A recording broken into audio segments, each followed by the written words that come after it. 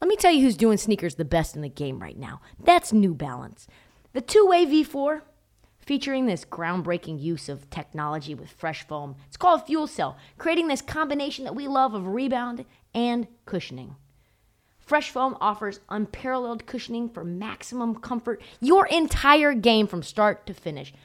The upper construction features this lightweight textile that reduces weight, which we all need, I know I do, while remaining supportive and breathable. Hard to find that combo. The two-way V4 gives you the tools that you need to play at a high level. Learn more and purchase the two-way V4 at newbalance.com. Come on! You're listening to Heat Check from Trista Crick, Odyssey's official NBA podcast. Find that wherever you get your podcasts. And live all throughout free agency, summer league, and beyond. Security is on 10. 2. Security, I locked myself out of my room, and they literally, even with my everything, ID, they wouldn't let me inside. They wouldn't let me inside my own damn room. So, I tell you what, I don't actually give a fuck that I told you I was at the RU. You can't get me. What, are you going to find me at the Starbucks? No chance. Just got out of a nearly 2-hour interview with the logo himself, Jerry West. I told him, I'm going to do the intro before the pod, so we don't need to do it now. And he goes, intro? What do I need an intro for? I was like, you're right. You're right. You know what I mean? You're right. We'll drop that on the Heat Check in the next couple of weeks. It was really, really good. We also got an interview with Nick Nurse coming up soon, which is awesome. So check that out when it comes out. I'm going to promote that fucking hard. But I'm going to go over some news around the league, then give you my initial impressions of the first half of Summer League itself. Let's quickly get into the news. Deandre Ayton's going to be on the move, folks. It's going to be happening. The big rumors here in Vegas is that the Indiana Pacers are probably going to make a move. They're going to give him an offer sheet. People are literally asking folks, hey, when's an offer sheet coming? Is it going to come in the next 24 hours? Or is it going to come in the next 48 hours? I mean, we know the offer sheet's coming. And that should finally set in motion the end game for the big man. And the Suns would only have 48 hours to either match or work out a sign-and-trade, or they'll lose him for absolutely nothing. I actually think, though, that you can't do a sign-and-trade if you have an offer sheet.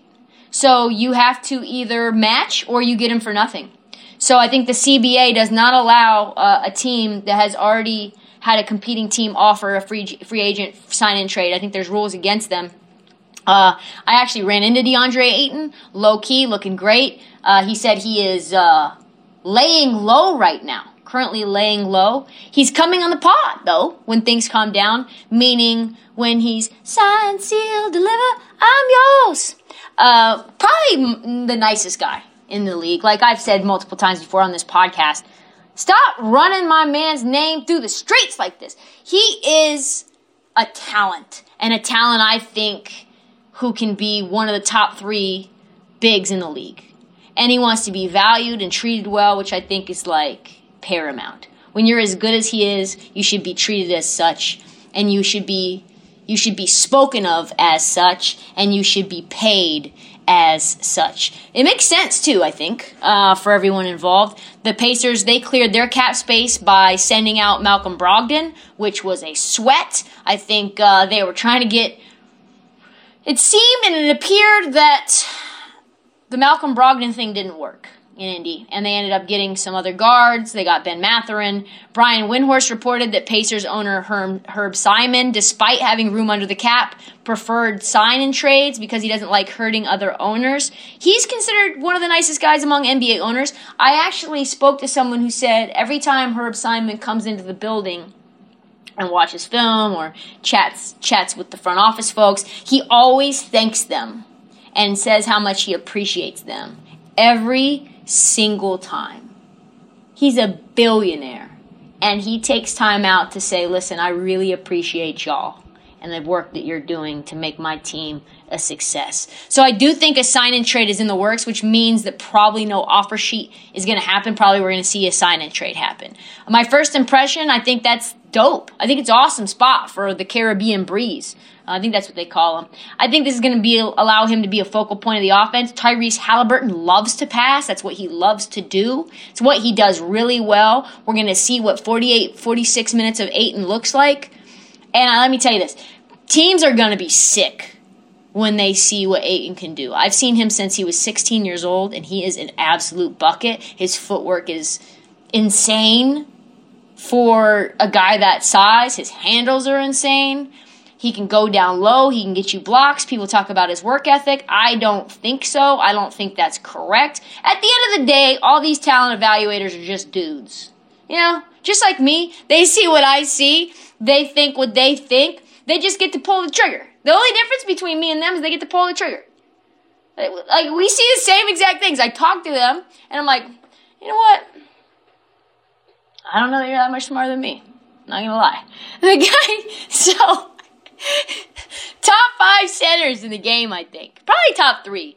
He can defend the rim. He can guard the perimeter. He can run in transition. He can switch everything. He can shoot from 3. He's going to shoot the 3 a lot in Indiana if he ends up going there. He's a monster in the pick and roll. His rolling, his screen setting, his closeouts, his seals. Cannot wait to see him become the star that I knew he was when I saw him at 17. And I think that means Miles Turner probably ends up being on the move as well. Probably in a sign and trade with Phoenix also. Suns then get a big man on an expiring that won't cost them $30 million when his deal expires because you know they don't want to pay.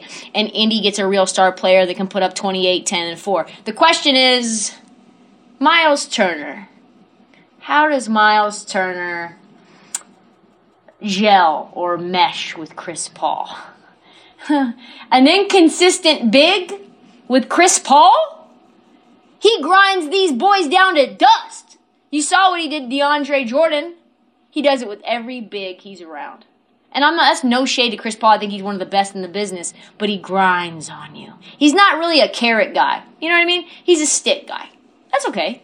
But he's a stick guy, and the stick gets tough. When you start getting welts on your body for 12, 24, 36 months, you're like, get me the fuck out of here. But this is the story that's dominated the Summer League for probably the entirety that I've been here. Been bubbling up to the point where I think folks think that the deal is imminent. I spoke with a financial advisor who said that they were going to be linking up with DA and that he was having some team meetings. I was like, team meetings? What is he fucking talking to Phoenix still for? And she goes, no, prospective team meetings. And I was like, oh, that makes more sense. So stay tuned on that one. Probably wouldn't be surprised if DA has a new home either today or tomorrow. Speaking of the Pacers, Malcolm Brogdon, that boy drags his feet to get his physical done, doesn't he? It took forever. Everyone got their physical done. Neesmith, Tice, there's some other people involved in the deal. I don't even know their names, but they all got it done too. Neesmith was supposed to play in Summer League this week. He's available tonight, but hasn't been available due to the fact that the trade can't be completed until Malcolm Brogdon gets your physical, sir. Color me skeptical about this trade for Boston. I initially thought it would be perfect. I did. I was like, man, Malcolm Brogdon, ball handler. He doesn't turn the ball over. He's a good floor general, consummate pro, decent leader. But there's just something about dragging your feet on the physical. There's just something about, I don't know what he went through. I don't know what he's doing. I don't know what he could be up to that's taking so long. But I do wonder, on a team full of dogs that go to work, get the job done, don't ask no questions, no matter if they're injured, how banged up they are, and how often Malcolm Brogdon seems to be banged up to the point where he can't play for whatever reason. Not sure how guys like Ime and Rob Williams and Marcus Smart are going to roll with that. He might just be a guy that you play like a microwave off the bench when you need someone to have a calm demeanor in the fourth quarter of a game. If he can stay healthy, if he can integrate into the culture, meaning if he can assimilate when in Rome, when in Boston, do what the Bostonians do, all good. If he tries to do his own thing and it's counterculture, it could be a fucking problem. I mean, he has slow played the physical for like 7 days. I don't know. Something just feels weird about that. We'll have to see. He is a hell of a player. Cue the windy. Why would he do that? Check out our new NBA show, Beyond the Arc, part of the CBS Sports Podcast Network, where you can find me, John Gonzalez, NBA insider Bill Ryder, and Ashley Nicole Moss 5 days a week talking all things NBA. Whether you're looking for insightful discussions, upbeat commentary, breaking news, interviews, or coverage of all the biggest stories in the NBA, our new show is the place to be 5 days a week. Download and follow Beyond the Arc on Apple Podcasts, Spotify, and wherever you get your favorite podcasts.